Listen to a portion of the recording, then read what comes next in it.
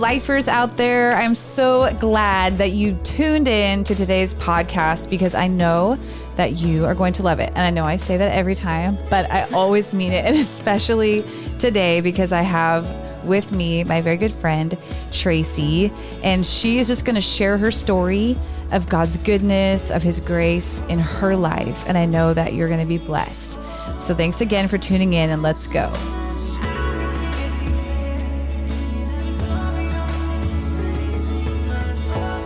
Well, here we are, Tracey. This is it. We're in a podcast together. We've talked about this before, all the things that we could talk about. Right. And here we are. And here we are. And I know that God has orchestrated this moment. Like, we know it, right? Just even the conversations we've had this last week, as we've just talked about what God's doing in your life and what he's doing in our world. Yeah. And your story of salvation. There's so much to your story. And I know Jay and I have, like, we just feel like God brought your family to us, you know, and literally. Yeah. But we feel it too. So I'm just thankful that you're willing to sit down and just share your story. And I think we talked about the fact that even though it's your story, it belongs to God, right? That's right. Because it's his story of grace through you. And if our life is a gift from God, then even our testimony, even the difficult parts are for his glory, for his magnification. And so, you know, sometimes when we tell like our testimonies, it feels sometimes like we're glorifying sin or like, because that's a part of everyone's testimony, you know, things we've gone through. But I think that it's important to share, you know, you don't have to share every single gory detail of your life, and I'm sure you won't, but I think just being real and being honest and vulnerable is what ministers to people. And because sometimes the enemy lies to us and he says, you know, no one is as bad of a sinner as you are. And if people hear your sin, they'll be shocked, you know, which is a lie. It's such a lie. And we're all sinners saved by grace. And so thank you so much for being willing to share. I would love for you just to introduce yourself to our audience, people who maybe have never met you. Tell us a little bit about yourself. Okay. My name is Tracey Valines.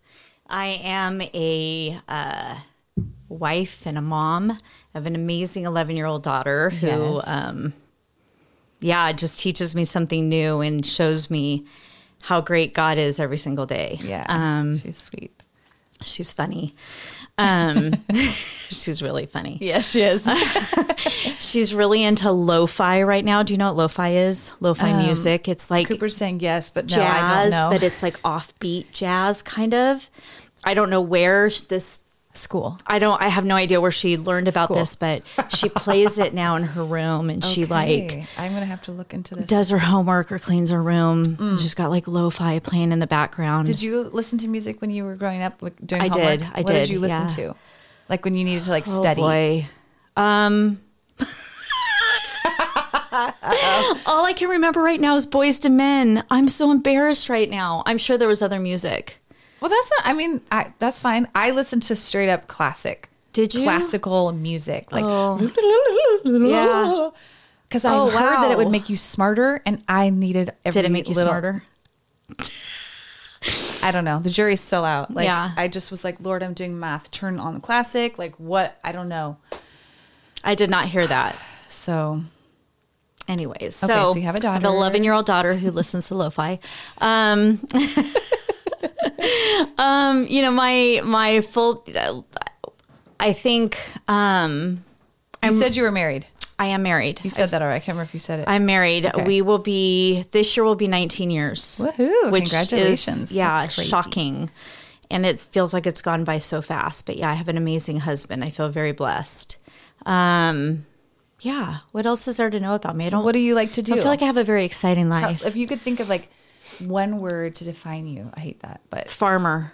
Oh, wait. But not really. Fake.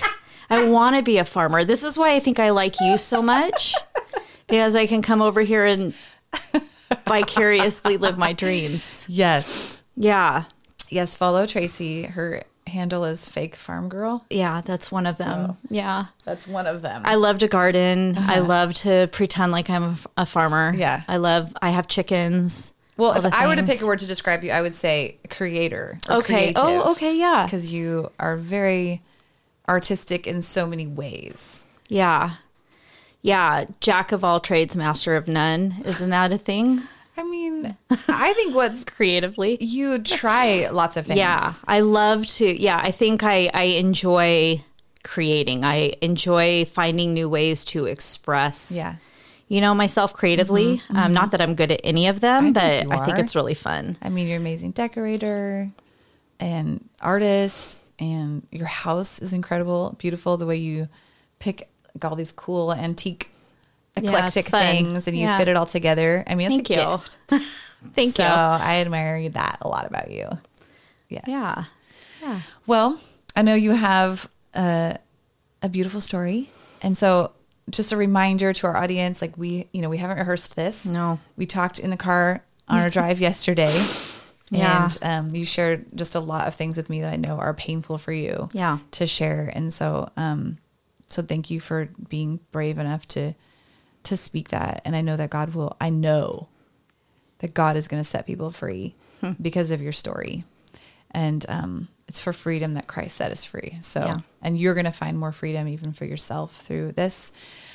So we haven't rehearsed this. We're going to jump around. So it's okay if you're like, oh, I forgot this one part, or I want to jump ahead, or, but maybe start, from the beginning, from what you remember. Okay. Yeah, it's interesting because I feel like I have run for a long time from sharing a lot of, my story. Like you said, I think there's a lot of shame that, and guilt that goes with our sin. Yeah, for sure. That wants to keep us in bondage. So thanks for giving me the opportunity to talk a little bit about this. And, hopefully I glorify God through, shame the devil. Yeah. Okay. So let's see, where do we start? I came from a broken home. My parents divorced, when I was about 3 years old. And so I, bounced back and forth, for most of my childhood. My mom was really young and, spent a lot of her time being a 20-year-old single, woman. And my dad, same thing. He was, a young single dad. He had me like every other weekend. And so, I think looking back now at, little me growing up, and I didn't really have, a structured family life. I didn't learn, like right and wrong. I didn't have guidance in that sense. Yeah. We also moved a ton. So there was a lot of instability. And I think I just never really felt like I belonged. Yeah. And I think I went to, this place as I got older of like really seeking and searching for somewhere to belong. Yeah. And that's a really dangerous thing, right? Because, you will find that. Well, it depends on where you go. You find it, you could, potentially can find it in a lot of really bad places. And I think that, that's where I ended up. Yeah. Well, you mentioned when we were talking yesterday about, that your mom worked evenings. Yeah. And so, you'd come home from school or whatever, or you'd just be home. Yeah. And there wasn't really anybody watching over you. Nope. A lot of the time. Yep. Asking you, making sure you're home at a certain time. Like, Did who I are you do hanging out homework? with? Yeah. No. Did you have dinner? Like, so that feeling of like not belonging anywhere. Just kind of that feeling, mostly kind of just neglect. Yeah. Felt neglected. Yeah. Yeah. That it definitely, I was the little kid. Like I remember I would ride my bicycle around and like knock on people's doors and see if their kids could come out and play. And it would be like 8:30 at night, and now looking back, I'm just like, oh wow, how sad. I was that kid. Yeah. That was me, but sorry. No, I mean, it's just, yeah. Well, it is what it is. Yeah. when I look at who you are, I mean, I've only known you for like 3 years. Yeah. And I would think that you have walked with the Lord your whole life, just because of the way that you, I think, have pursued God so much in these last few years, that you've just been like hungry to know Him. Yeah. And your devotion to the Lord is inspiring. Your the way that you consistently seek His word, I mean, that it's amazing how fast the Lord has developed your relationship with Him and your knowledge of Him, just even these last few years. It's pretty cool. Thanks. I think, when I gave my life to the Lord in 2020, I think I had this, this moment of realizing the weight of what I was offered through Christ's death. Mm-hmm. And, for me, it was just like, when you come from this place of realizing how much I feel like I deserve hell and the redemption and the gift that was given, it's kind of hard not to just say, I surrender everything, Yeah. And so for me, I always think it's funny when I hear people pray for all these things, right? And I'll be in prayer circles, and we're praying for people. And I always think I've had opportunities where people said, is there anything I can pray for you? And I'm like, I feel like God needs to do nothing more for me. I'm so grateful for what you know what I mean? I'm always kind of if you answer no other prayer, I'm good, God. You have done it all. Yeah. So, I mean, of course you have requests. Of course I do. Everybody does, but I know you're saying just that place of such gratitude. Yeah. For what God has brought you through and what He's forgiven you of. Yeah. And so let's go back to that girl. Okay. Who was just kind of bouncing back and forth between mom and dad's and experiencing the world growing up. Yeah. Maybe a young middle schooler or heading into high school. Well, I remember, when I was about 10 years old, my mom got married and a lot changed in my life. Suddenly there was structure and my mom was pregnant.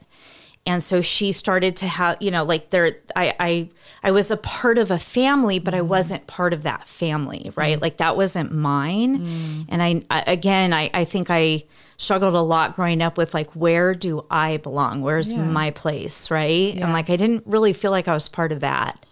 And I didn't, and pretty quickly my mom got saved and suddenly things changed in my life. There were, rules and expectations and, I had to go to church and I wasn't allowed to watch certain things on TV. So how did your mom get saved? What was the story there? A neighbor, we moved to, Rialto, California. Okay.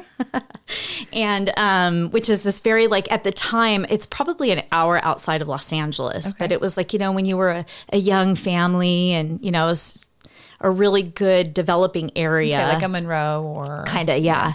And so we moved there and a neighbor, my mom met this woman who was a Christian and invited her to church and... my mom just was on fire. Wow. My mom grew up Catholic, but it wasn't really practicing, and I think they bounced around. She would tell stories. My mom has 2 sisters and she would tell stories of her and her sisters going to different churches as they were growing up and Probably, did they go just holidays like Christmas, Easter, or did your family... before she was saved, did you go to church at all? Yeah, on holidays. Yeah. But no, when they were little, because they, again, my mom's mom worked and her dad split when she was really young. So she had a very similar upbringing as me. It's kind of those generational, we talked about that. Yeah. And she would talk about her and her sisters would go on their own. To churches. And she even said, because, we grew up in California and there were Christian Science centers.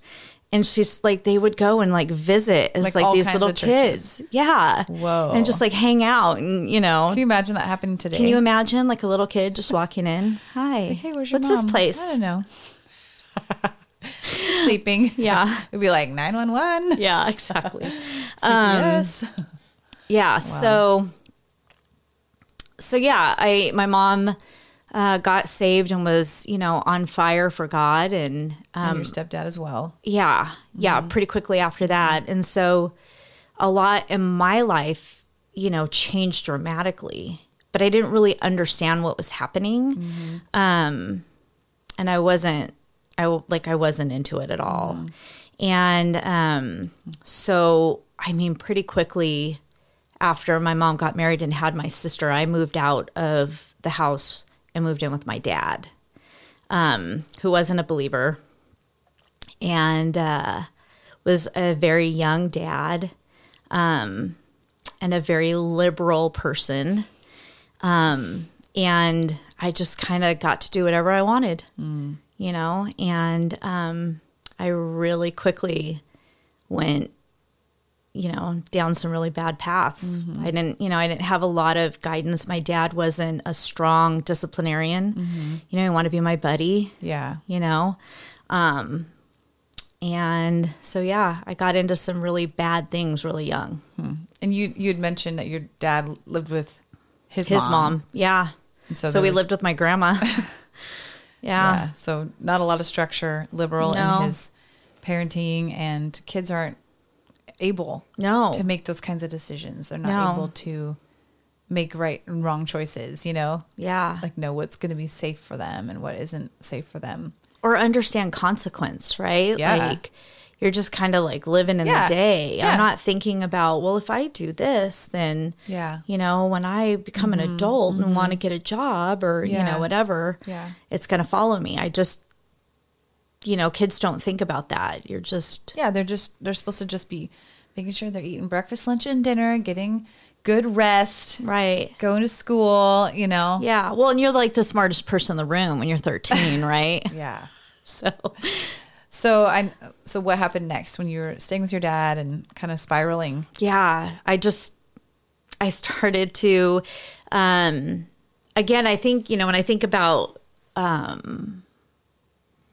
some of my decision making, or what drove me to do what I did as a teenager, I think a lot of it was, again, I was searching for a place to belong. I was searching for like where I would feel accepted, and I just, was desperate to find my place. And so I quickly found it in a lot of, really bad crowds.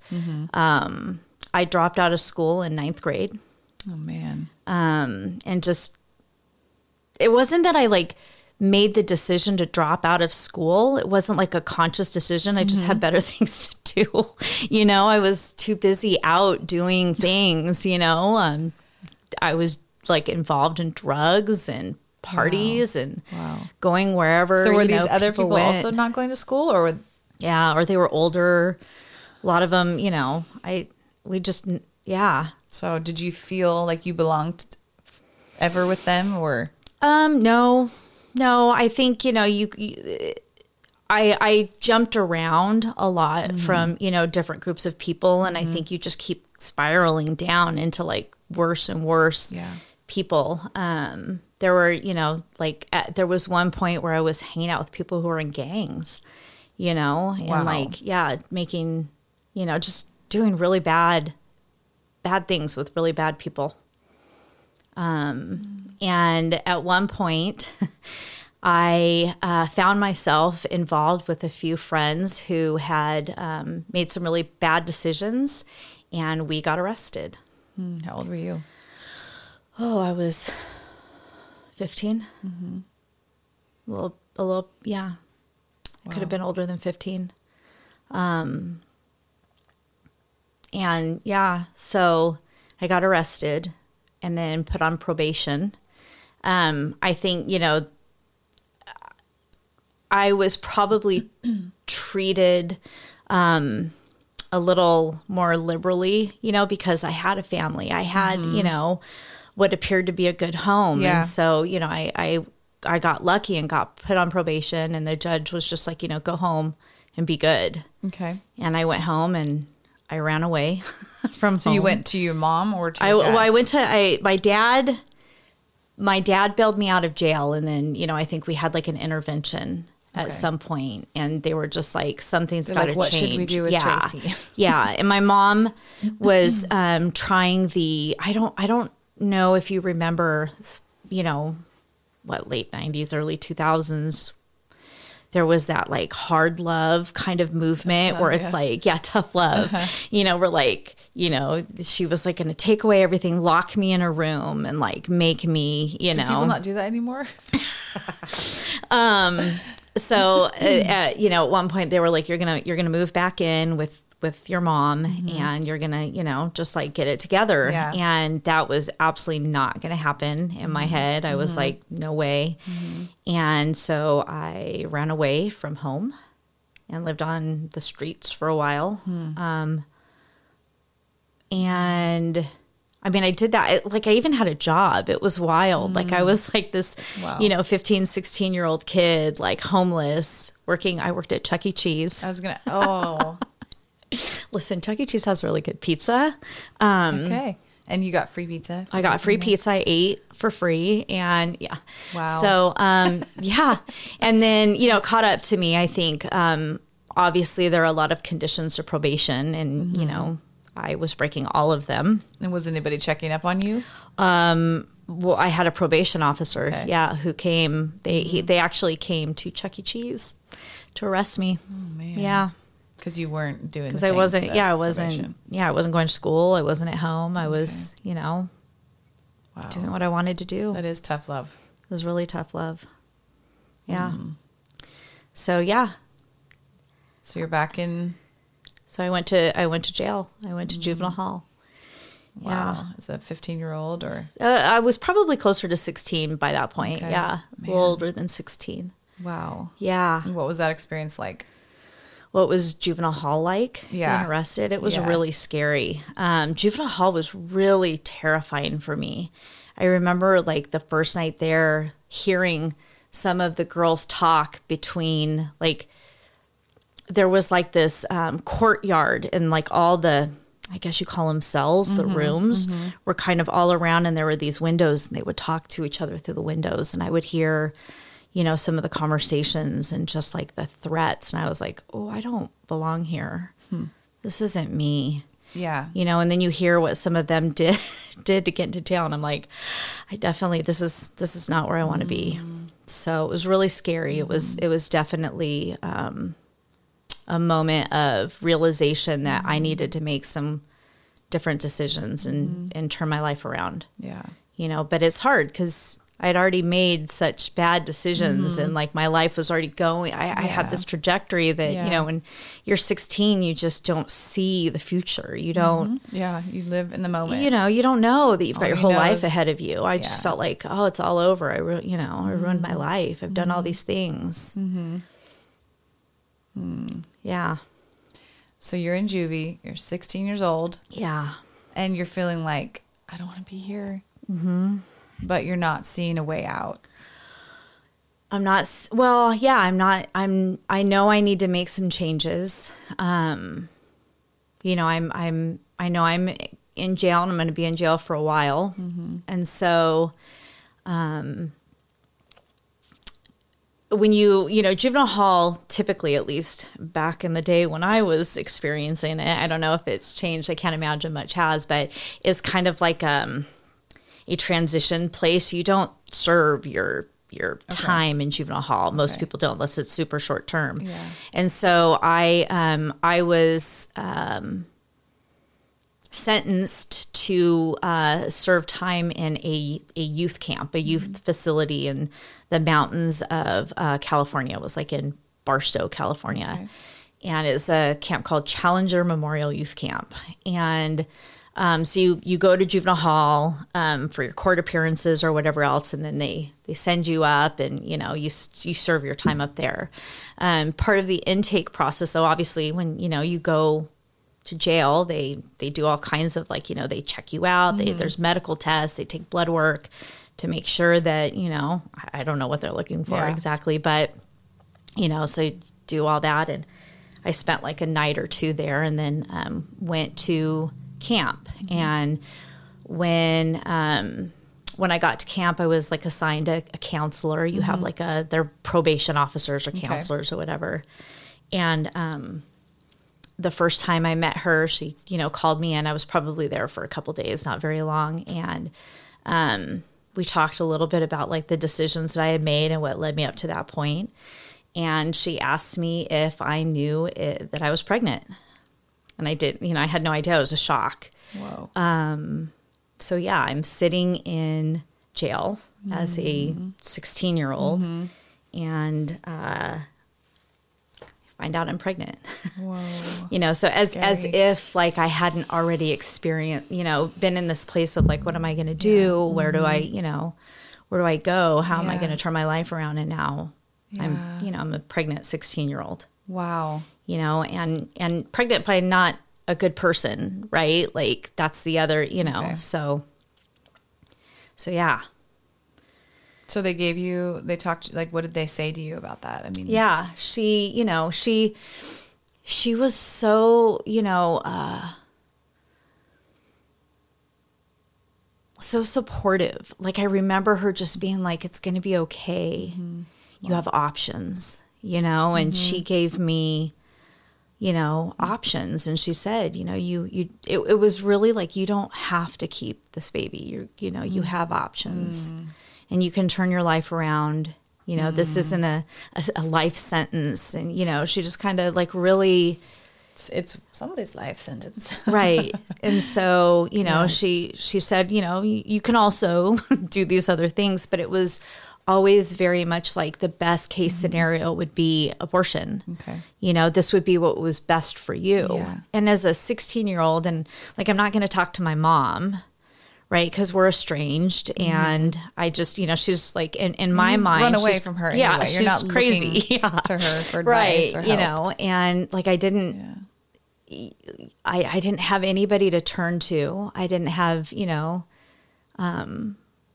any moral compass at that point in my life, obviously, right? Yeah. Right.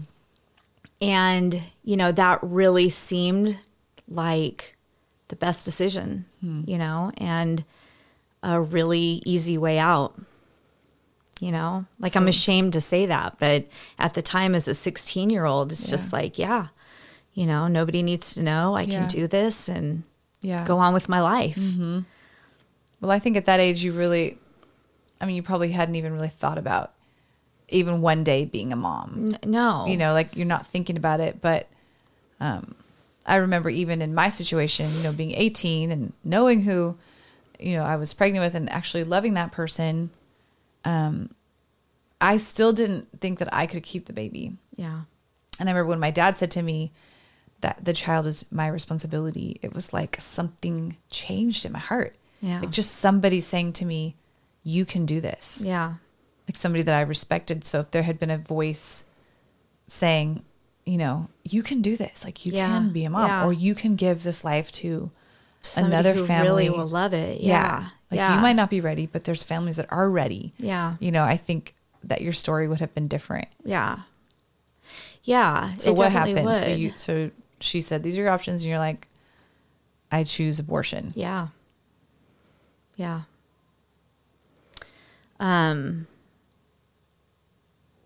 So I made that decision and she took care of, everything for me on the back end. Like I'm 16 in jail. I don't know what's going on. Yeah, but, these are adults helping children.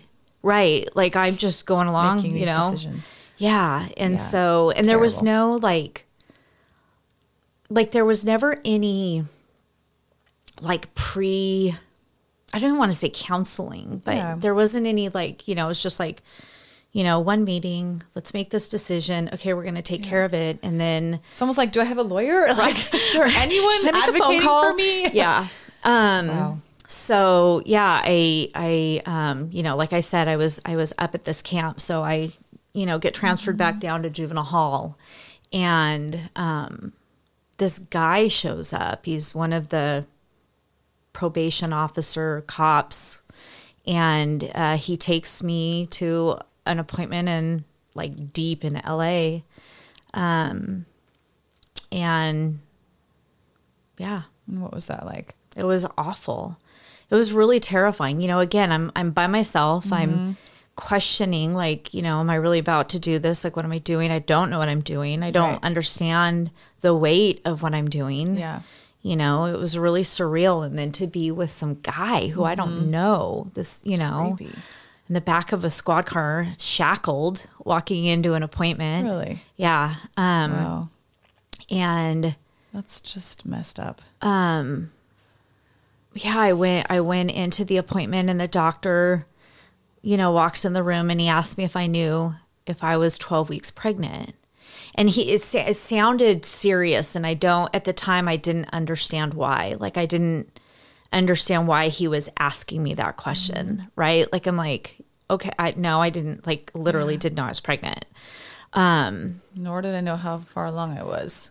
Nor do I even know what that means. Right. Right. Like, I think, you know, that's another part of it is like, I didn't grasp the way, like what was happening in my body, you know, like I just had no clue. I was so naive when it came to everything, you know? And, so, you know, I was like, no, I didn't know that. And he just, I remember it being a big deal to him. Like, you know, and I didn't understand why. Now I know why, because 12 weeks is pretty far along. And I think that meant it had to be a different type of procedure. Okay.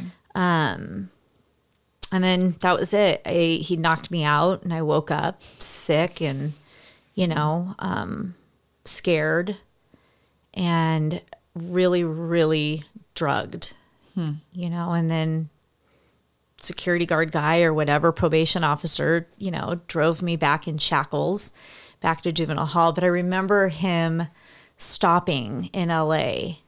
He like parked, and I was really out of it. But I was like, I remember he went into like a convenience store to get cigarettes. And I just sat back there like feeling just like nobody sees just, you. Yeah, just, and I felt so, you know, and ashamed and yeah. So, and then that was, you know, I went back to juvenile hall for a couple of days to recover, and then back up to camp. Okay, so you still went back to the camp. Mm-hmm. Yeah, I know you served said the rest of my time. That you were, I mean, in a lot of like physical pain afterwards. Yeah, for a couple of days. Yeah, I mean, it was pretty painful. So how did your mom come into that picture? Because I remember you said that you ended up telling her. Yeah, I had to tell her. So fast forward, I you know, when I got out of jail, I went and lived with my mom. I'm probably, I don't even know how old I am. I don't even think I'm 18 yet. And so I'm living with my mom, and I started to just get really... So was this like a year after your abortion? Not even a year. Okay. Not even a year. Maybe like, yeah, it was, well, I'm like, how long were you in probation or in juvie or in prison or at camp? How long were you in the slammer? Jail? What's the name of the island that everybody goes to? Yeah. It was about like, I think my whole total time was like 8 months. Closer to 9. Okay. I got out. It was supposed to serve like a year and 6 months, but I got out on like good behavior. Nearly a year after your It wasn't a year. I think it was like exactly 9 months. Well, it was a little, whatever would have been. I'm thinking whatever would have been like that 9-month birth. I started hemorrhaging. Interesting.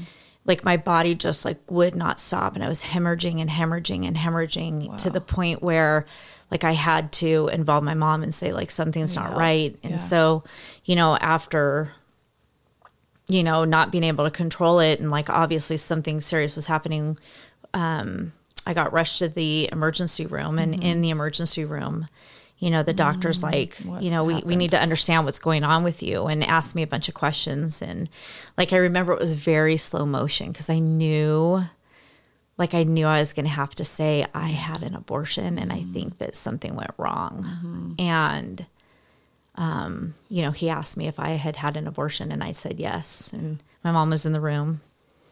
And so that was how she found out. It's terrible. Yeah. I think I heard her heart break. Yeah. It was hard. Man. Yeah. they make abortion sound like an easy option. No. You know, Yeah. but No. it's not. It's not. Yeah. It doesn't actually fix anything. No, it makes it worse. It's just you have a different set of problems where Yeah. before it's like, oh, I have to carry a baby to term, or, you know, my life just has to get on hold for a few minutes. Yeah. You know, little other things that I mean, children obviously create disturbances, if you will, in our life, right? Yeah. But they're all natural. Yeah. They're all like natural parts of life. Yeah. But the whole idea that, you know, abortion is like, well, you don't have time to worry about a kid right now, or you're You not have all ready. these things you need to do with your life. Yeah. Yeah. And so, you know, just get rid of it. But then it's Yeah. like you still carry the weight of that to this day. Yeah. You know, like Yeah. isn't that crazy? Like Yeah. how many years ago was that? Well, I'm like four. Yeah. Like nearly 30 years ago. Yeah. Yeah. Yeah. It like, I don't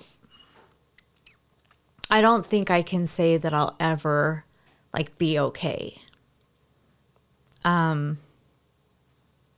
You know, I think I spent a big portion of my life lying to myself and saying this is fine. It's, you know, it's no big deal. That wasn't a baby, you know, and convincing myself that I believed in, you know, in choice and but you know, I think that I've never, like, I never told anybody, even though I was like I was a pro-choice activist. I would protest. I would, you know, I mean, I was and like, understandably, I believed, because you're like, how could I advocate for life? Because that When would I mean did that I'd this. have to recognize Yeah. that I, you know, but ended a life. yeah, exactly. But I think when you say, I don't think I'll ever be okay, I mean, I think what you're saying is, I'll never stop grieving Yeah. the loss of that life. Yeah. But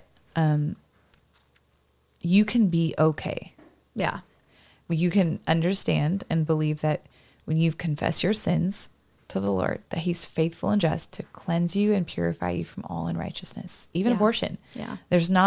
Abortion's not the sin that God's like, well, you know, I can forgive any other sin, but if it comes to life, you know, I mean, it's just not true. God forgives you. I know that.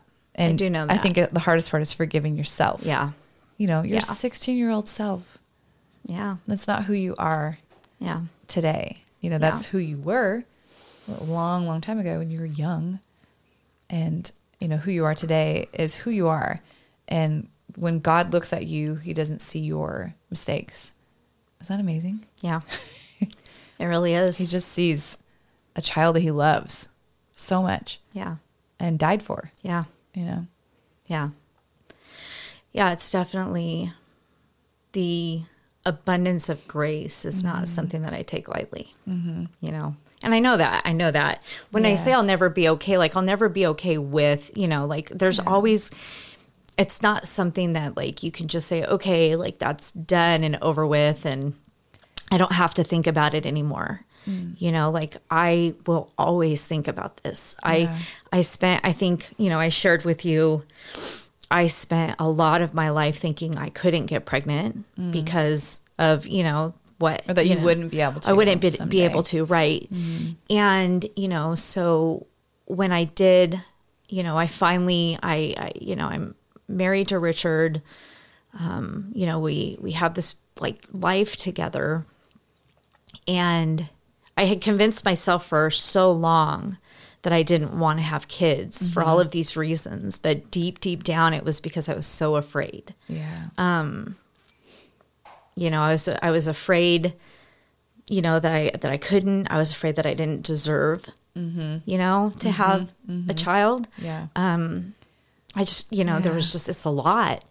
And, you know, there's still that moment, you know, or that craving inside of you as a woman. It's like, I want to have a baby. I want a child. And so, you know, when I finally did, you know, when Rich and I decided that, you know, we did want children, we wanted,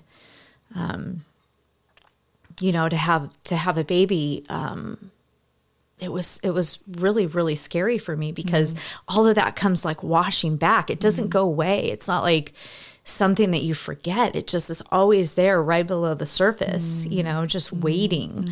And, you know, so we made the decision, you know, we got pregnant very quickly and then I miscarried. And that for me was like another moment of like, I don't deserve to have kids. I'm being punished. Like all of the things. The enemy comes in. Yeah. Spouts all the lies. All the lies. And, you know, at the time I wasn't a believer. And so it was really, really easy for me to believe all of the lies and just. You deserve to be punished. And I'm never going to have children. And it's because I'm this horrible person who did this, you know, but I would never admit that to anybody. It's funny how, like, at a time when you're not even believing in God, but you can still feel the shame of disobeying Him. I just knew. Like, that's ironic. Yeah. It's like the devil, like, has you trapped, and then he traps you by your own, you know, his own falsehoods. Yeah. It's a pretty nasty system he's got. Yeah. What a liar. I was tangled in it bad. The devil's a liar. We hate him. Yeah.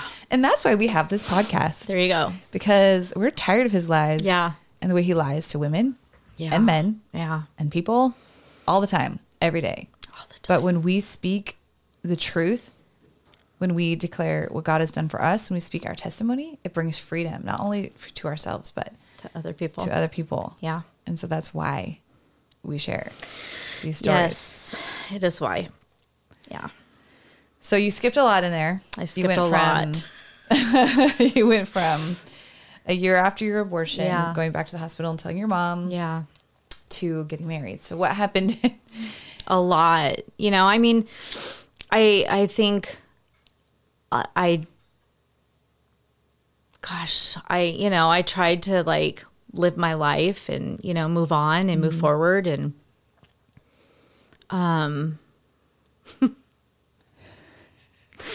let's see, I got married very young in my early 20s.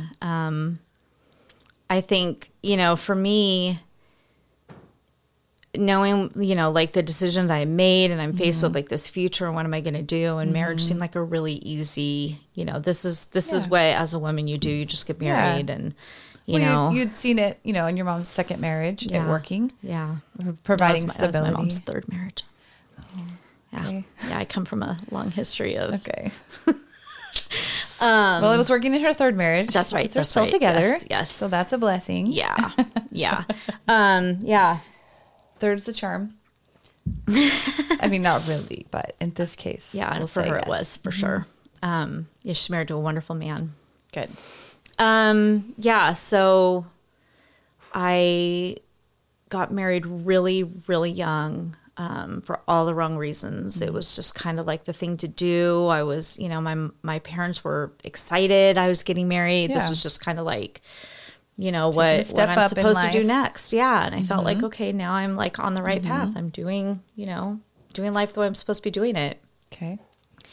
But like, you know, he was not a good person, not a faithful husband.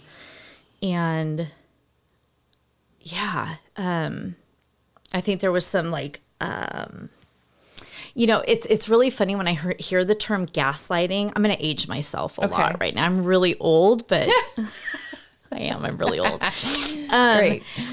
Gaslighting wasn't a thing when I was like 20. Had you ever heard that term? So gaslighting is like just putting on a show, right? No, gaslighting is when somebody like. I also didn't know the other. Right. Like gaslighting is like a new term. Okay, what is gaslighting? How would you define gaslighting? How do you define gaslighting? It's like when somebody like convinces you. Yeah. Like manipulates you. Right? Yeah, like kind of like puts on a show, like pretends to be one thing. But there's something else. But you're crazy if you think they're something else. Like it's you. It's not them. It's you. So it's you're crazy. You're the crazy one. Yeah, you're the crazy one for suspecting it. Cheating yes, on you exactly. And so there was a lot of like emotional. You're like, am I crazy? And mental manipulation. Crazy? I felt crazy, yeah, Sandy. I was like, you know, and so yeah, I remember I had met this this girl named Bernie, who was a Christian. Okay. Who, was kind of bringing me, was ministering to me. And I started to go to church, and, I really started to like, okay, I'm going to be a Christian now. Yeah. But I didn't really know what that meant. Like, I think I was going through the motion. I like to say I was like a counterfeit Christian. Like, you were hurting because you were trying to figure out how to save your marriage, essentially. Well, and save myself and do all kinds of things. Yeah. And so I remember, like, I started to go to this Bible study with her. And, a Bible study, everybody's like, what do you want to pray for? And I'm pretty sure for probably like, 3 months, every time I was like, oh, can you pray for my marriage? I think my husband. And, they were probably so over it. And probably not. They were probably. And I remember the woman we were doing the Bible study with prayed the Gideon prayer, and she, prayed we're gonna, we're just gonna lay this out. We're gonna ask God to make it really, really clear what you need to do next. Okay. And within a week, I found out that my husband was cheating on me. Not what you hoped to find out. Yeah. Yeah.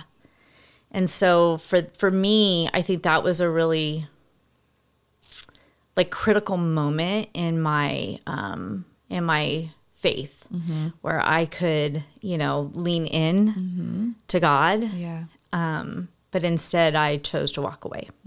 I felt really angry and really betrayed, and really hurt.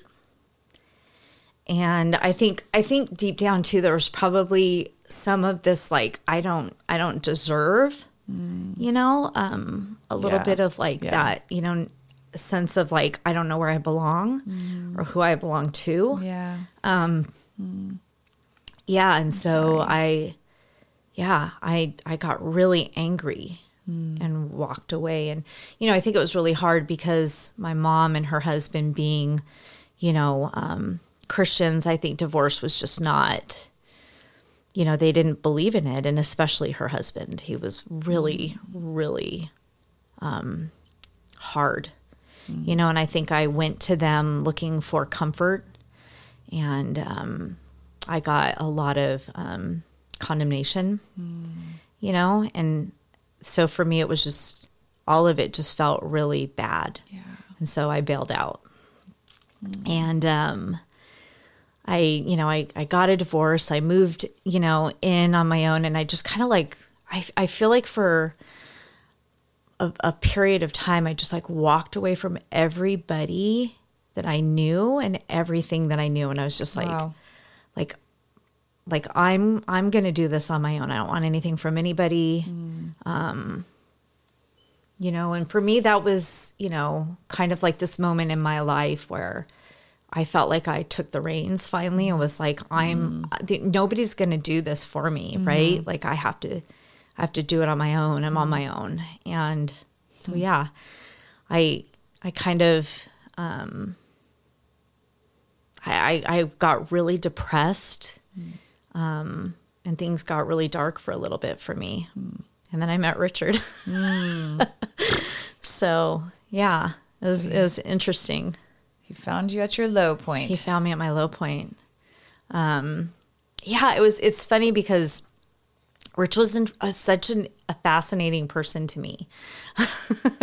And, I think for the first time I experienced somebody who genuinely like saw me and wanted to know me. And I had never experienced that before, like I felt truly like he wanted to know me as a person and was interested in me. And I, like, everything that I had craved my whole life, like, suddenly was just like, came alive in him, Yeah. So. And where was he at with his faith? Or Richard was a complete non-believer. Like Rich was an atheist. He was like, a proclaimed proud, like. And how did you feel about that? Like, where were you? Well, in the beginning, I think, Rich is a very, gosh, help me. How do we describe Richard? He's a very read, very like he's lived. Yeah, he's a thinker. A lot of life. He's had like all these amazing. I mean, he's traveled the world. He lived in all of these places, and he was like the smartest person I had ever met. Yeah. And, you know, he loves to talk and he loves to debate and he loves to talk about things. And so, like, we would get into these conversations and he would super engage. He's a verbal processor. He's definitely a verbal processor. But he would engage in these conversations. And I was, like, so naive and I had no idea what I was talking about. Like, nobody had ever taught me. And you were hungry. I think you said that a lot yesterday. Just you were, like, always searching for something. Yeah. So I was really young. Nobody really like taught me theology. Nobody taught me like the foundation. Like, you know, I would go to church and I would hear a sermon on Sunday and that would be it. Nobody said like, hey, read your Bible. Wow. Right? Like nobody like taught me that, you know, I just never, I didn't have that. And so I didn't have like a foundation. I was really young and really naive.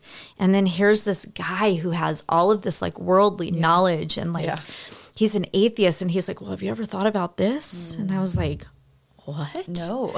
No. And he's like, have you ever read this? And he just introduced me to like so much, you know? And so I got so hungry and I just started to like consume everything, you know?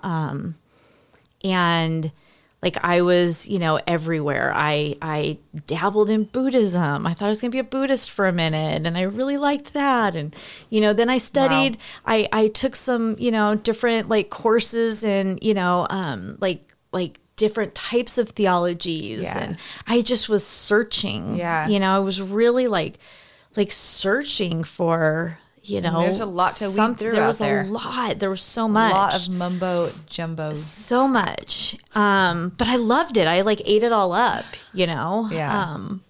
And so, I spent probably the next 20 years searching, you know, trying everything. I mean, I went through so many different phases of like trying to find what was real and what like everything, you know, what everything was about.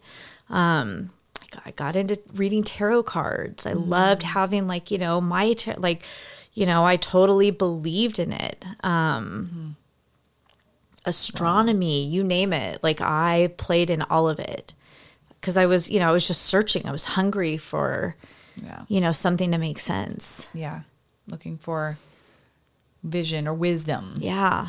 From something. Yeah. Other than yourself. Yeah. Yeah, I think, you know, I felt like I had this like void. Something was missing, you know, and I was just like on the hunt. During that time, those 20 years, somehow you made it around the country and ended up down the street from our house. Yeah. For all those years, and we didn't even know each other. Had no idea. Until one fateful day. Yeah, 2020. I don't know if you guys were around in 2020, but what happened then? Pretty deep. I really remember. It was a really intense year. Fast year, just a blur. Yeah, it was a really. I think I don't know how else to say it, Sandy. Like I woke up one day, literally, and I was like, something's not right. And it was more than just what was happening in the world. Okay. It was more than like, oh, there's this pandemic and I could die, or, you know, the George Floyd, like all of the things that were happening in the world, right? There was a lot happening. There was a lot happening. And I was watching all of it. And it felt surreal. Like I felt like at one point I was like above everything, looking down, going, like, I know what this is. You know what I mean? Like something's not right.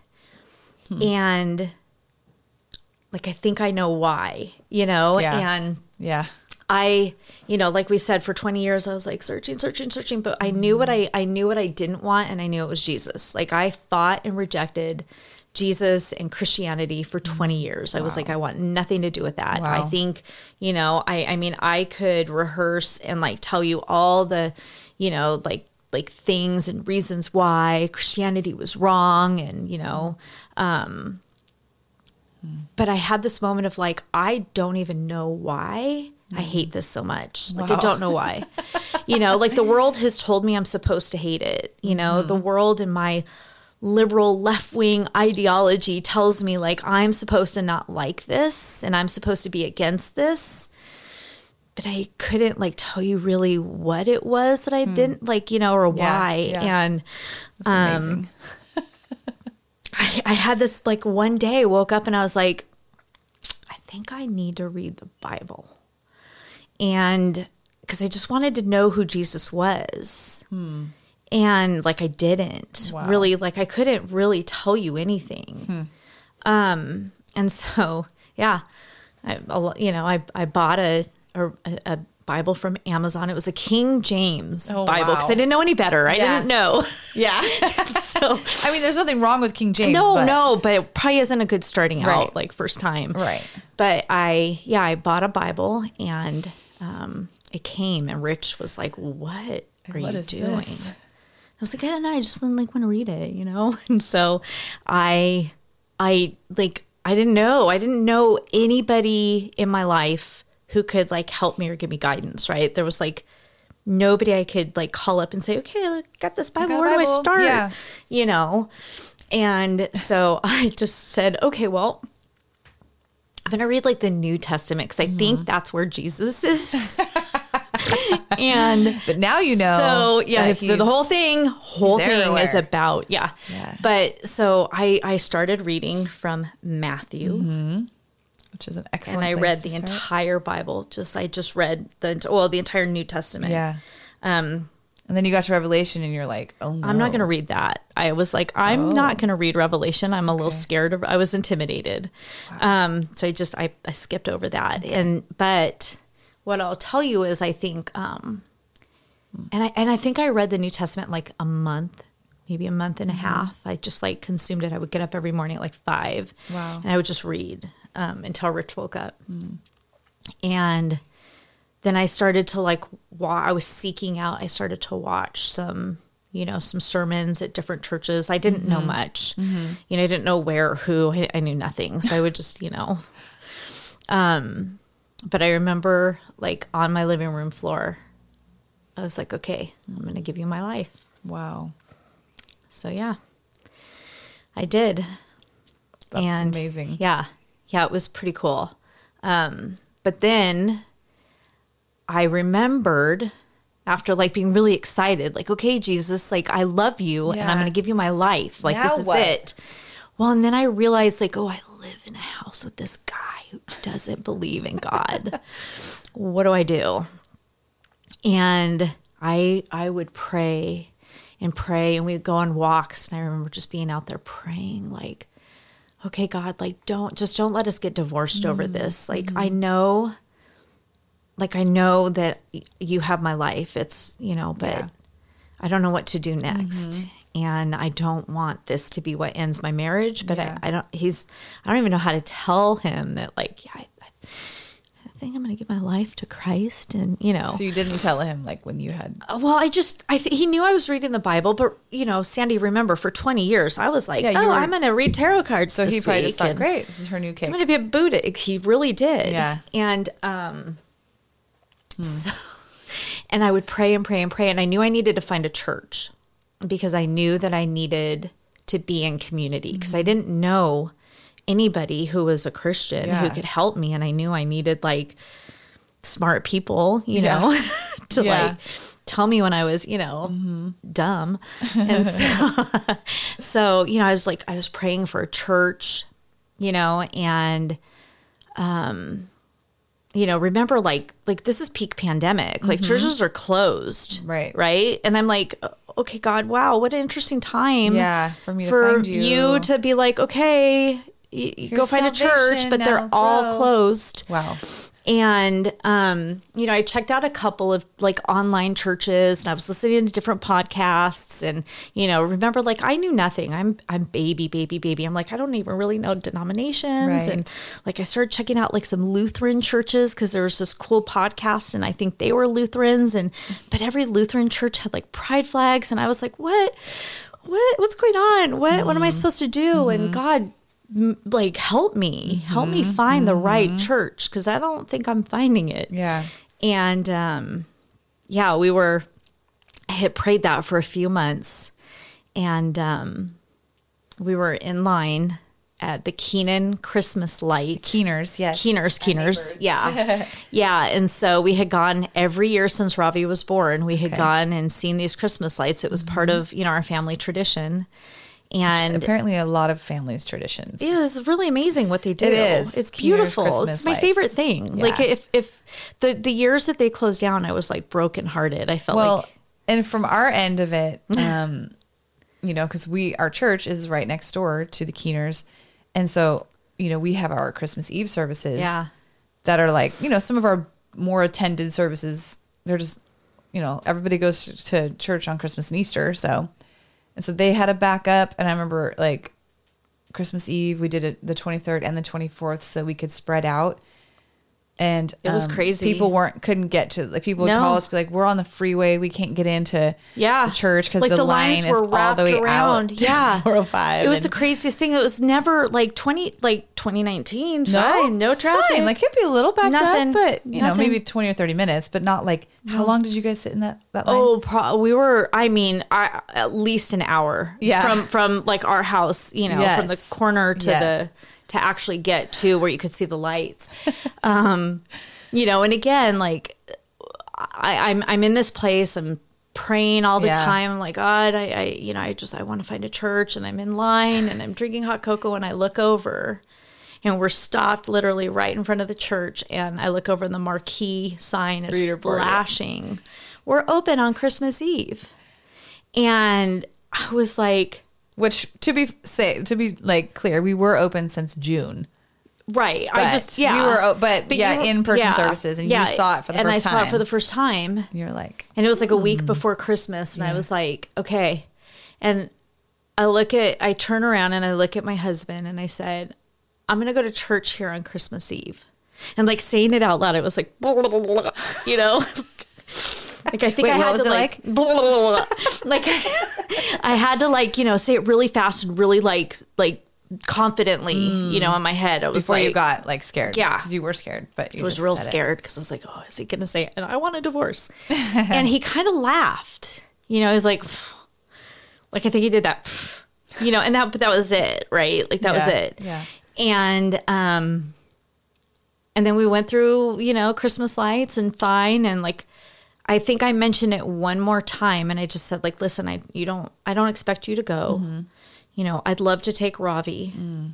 But then, again, like this tension of like, 5 years to 1 year ago, whatever, 6 months ago, we would have both been like, nobody's stepping foot in a church with my child, and brainwashing her, and like, so to be like, I really want to do this, and I want, that was a big shift. I want to take Ravi, and I'm like, but for me, it was just like, I'm gonna do this, Yeah.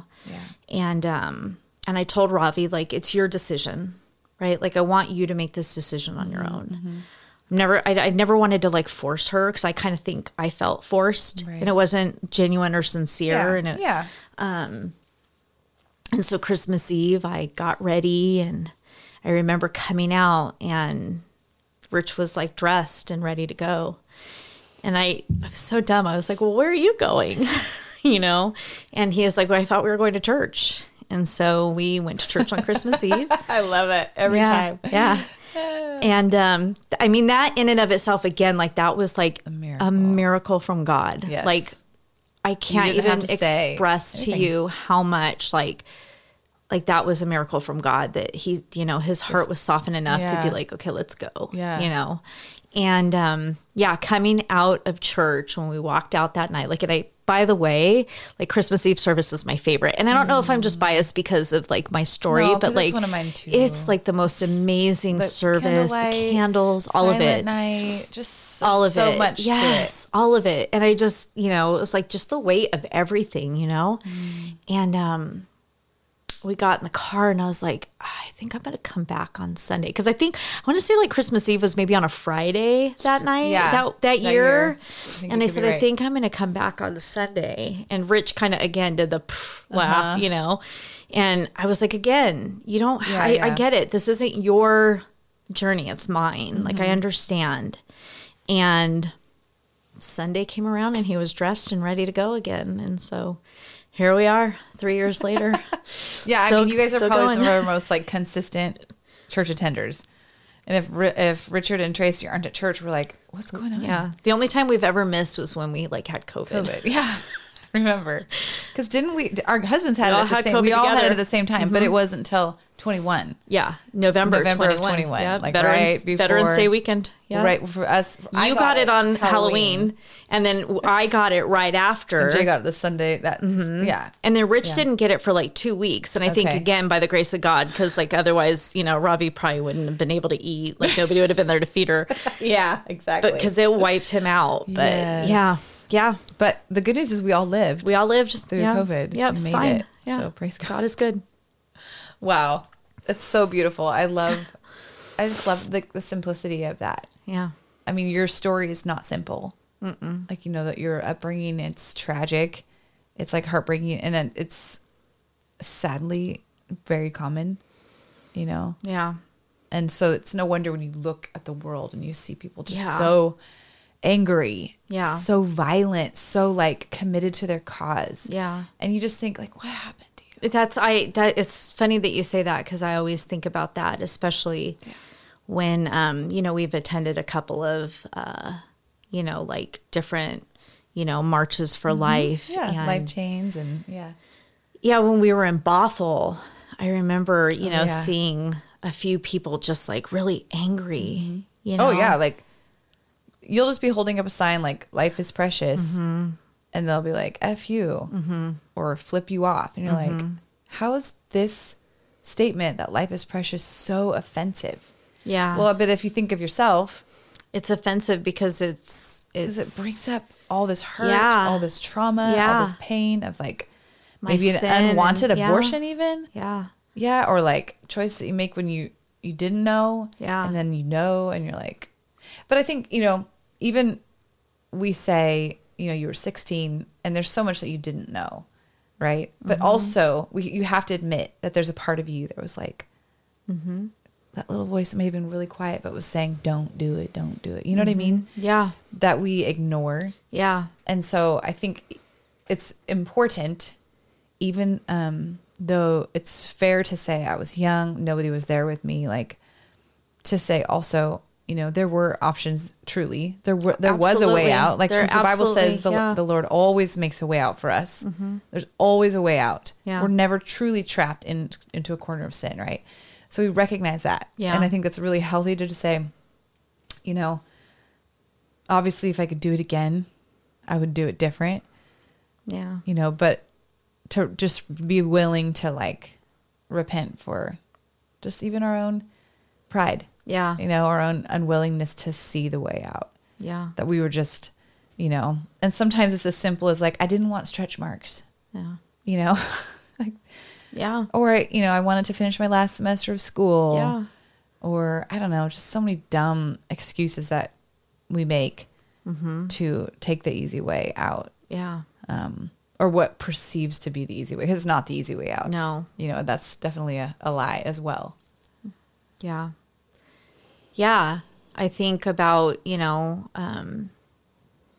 I think about like for me how hard it is to tell that story and how many people probably have it that feel the same way. Yeah. You know? Right. But you don't never told anyone or like, you know, two people know or up until like this past year, nobody, my husband didn't even know until, you know, like 2 years ago. You know, I didn't even tell him. Wow.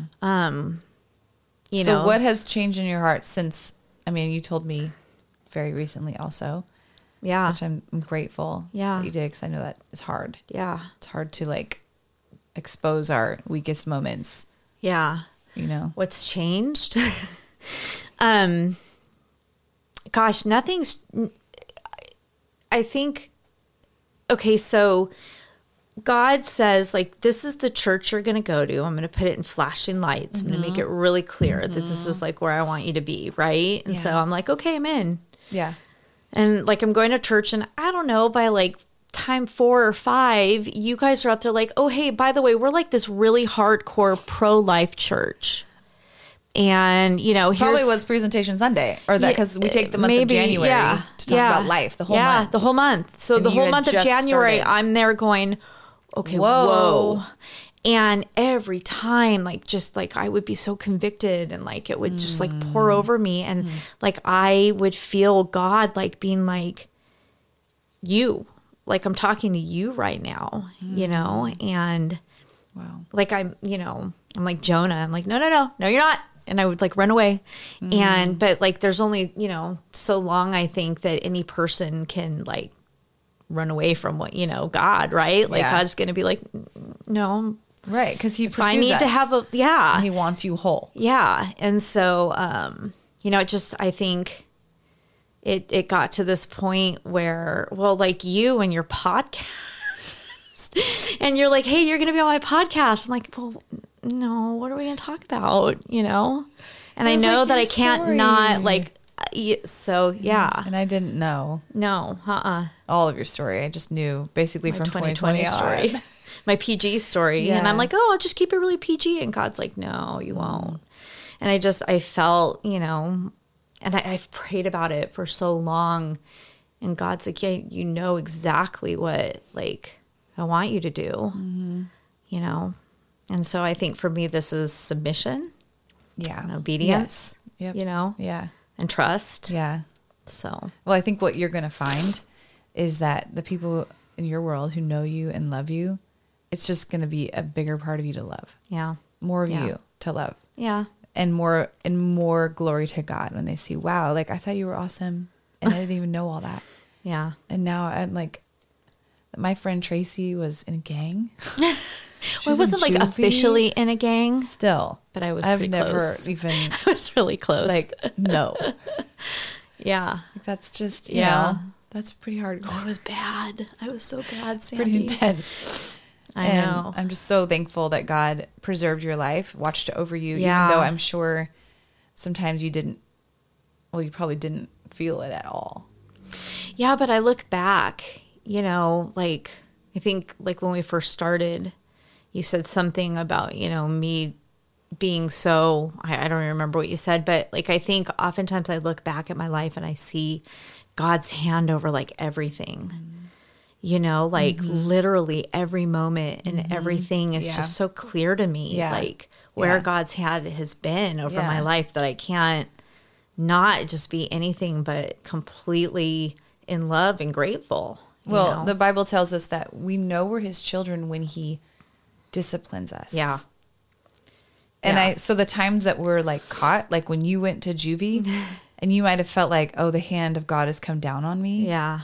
It's like, no, that's his love. Yeah. Like that's his saving my life. Discipline to say like, Tracey, I love you too much to let Satan just drag your life straight into hell. Yep. And so he's like, I'm going to help you. Yeah. You know, and I think a lot of times we look at those hard times of like punishment as bad things, but really it's the goodness of God. Yeah. Because he wants to create something beautiful out of your life. Yeah. Something so beautiful in your whole family. And it's I just feel so awesome blessed to have a front row seat to just see eating the popcorn. Looking at your life like God's so good. I know. You know, like what's he going to do next? Yeah. What's around the corner? Yeah. What does 2030 have in store? Oh. I don't know if we're still here. Yeah. If we're still here, we'll sit down and we'll do another podcast. Yeah, that'd be great. Talk about, well, thank you, Tracey. Is there anything that's like burning in your heart? You're like, I wanted to say this one thing. It's okay if there's not, but you have the floor. Burning in my heart. I mean, that's a pretty extreme statement, but yeah, no, I don't know if there's anything burning in my heart. I think again, I go back to, you know, I think for me, when when I see people who are like on the other side, if you will, you know, I think a lot of times I try to remind myself that like I was there. That's good. You know, and that I was deceived, and that, you know, I think remembering where I've been, that's so good, is so important, you know, when we deal with other people who are just not there yet, you know. Gives us grace and compassion for them. Yeah. You know, so we don't just come at them like, oh, your life's a mess, you're doing everything wrong. Right, yeah. But like, how can I be here for you? Yeah. You know, like, how can I love you? How can I pray for you? How can I support you? I think it's the kindness of God that draws us to himself. Yeah. Right? And it's the kindness of God through us that draws others to himself too. Yeah. Yeah, I think that's so important, you know. I think I, as a non-believer, used, you know, bad Christians in my eyes, right, as like an excuse for so long of why I didn't want to be a part of that, you know? Yeah. You can always find bad examples. Yeah. You know, of Christianity. You know, and we're like already dealing with like, you know, our own whatever junk is going on. Yeah. You know, so we'll grasp at any excuse to like, you know, run away from it all. Yeah. So, yeah. Well, I'm excited for you because I feel like this is just the beginning of how God's using you and going to use your story to really just bring healing, freedom, and salvation to everyone. So let's just close in a word of prayer. Sounds good. God, we just come together in agreement with our hearts, and we're just so thankful. God, we're so thankful for your compassion, for your grace that you've poured out upon us. God, I thank you for Tracey's life. I thank you for Richard and for Robbie and the way that you have watched over them. Lord, the way that you have drawn them to yourself. God, I thank you that you're still writing their story, and it's a good story. And God, I just pray that you would take the painful places of Tracey's life, God, the disappointments and even the mistakes that she's made, God, and use them for glory, for good. Lord Jesus, for her glory, God, and for your glory. Lord Jesus, that you would be glorified through her life, Lord Jesus. I know that's the desire of every Christian, that you would take our mistakes and the difficult seasons of our lives, God, and that you'd use them to bring glory to yourself, Lord Jesus. And we just thank you that that's who you are, God. And I just pray for every person that is listening today to this podcast, God, that's hearing her story and maybe resonating and relating to some part of it, Lord. I just pray that you would speak to them, that you would draw near to them, that you would heal the broken areas of their life. Lord, just like Tracey one day in her house just got down on her knees and gave her life to you, God, that they would do that wherever they're at, that they would just say, God, help. God, I give you my life. And Lord, we just, we thank you and we praise you for all that you're doing, all that you will do, God. And we just commit this podcast to you and all of our listeners to you. In Christ's name we pray. Amen. Amen. Amen. Amen. Well, thank you so much for tuning in to today's podcast and liking, subscribing, following, sharing. It's all about the good news of Jesus Christ and bringing glory to him. And maybe you're thinking of somebody who could really hear this, would benefit from hearing this message. So maybe you're meant to share that with them. And I'll just pray God's blessing on you, and we'll see you next time.